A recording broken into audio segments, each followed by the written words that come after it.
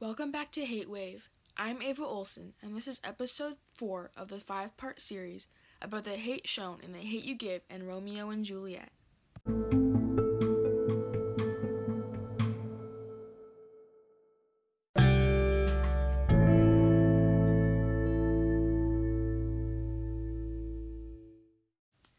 Today's episode is going to be focusing on comparing the hate in The Hate U Give and Romeo and Juliet. As you've previously seen through the last couple of episodes, although hate is prevalent in both texts, the message sent from that motif is very different.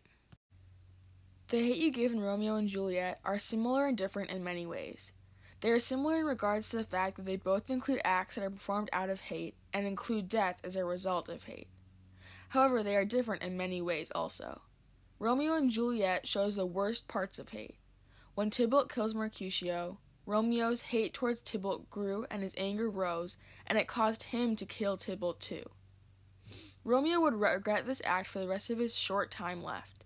It kept him and Juliet apart, and would in turn lead to both his and Juliet's death. In The Hate U Give, Star was full of hate and anger because of the death of her best friend Khalil.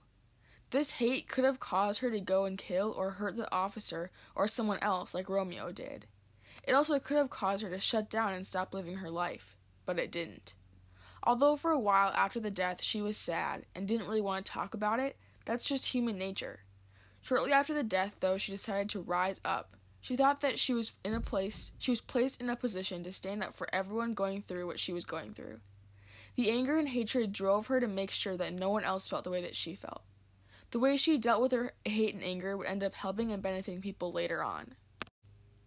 Romeo made his decisions based off of hate. He let his hate change his life and consume him.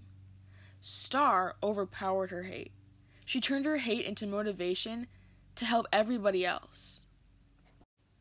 Romeo and Juliet shows us that hate, or rather acting out of hate, can drive us to do things that we will regret. While The Hate U Give shows us that hate can drive us to do good things that will benefit not only us, but other people as well.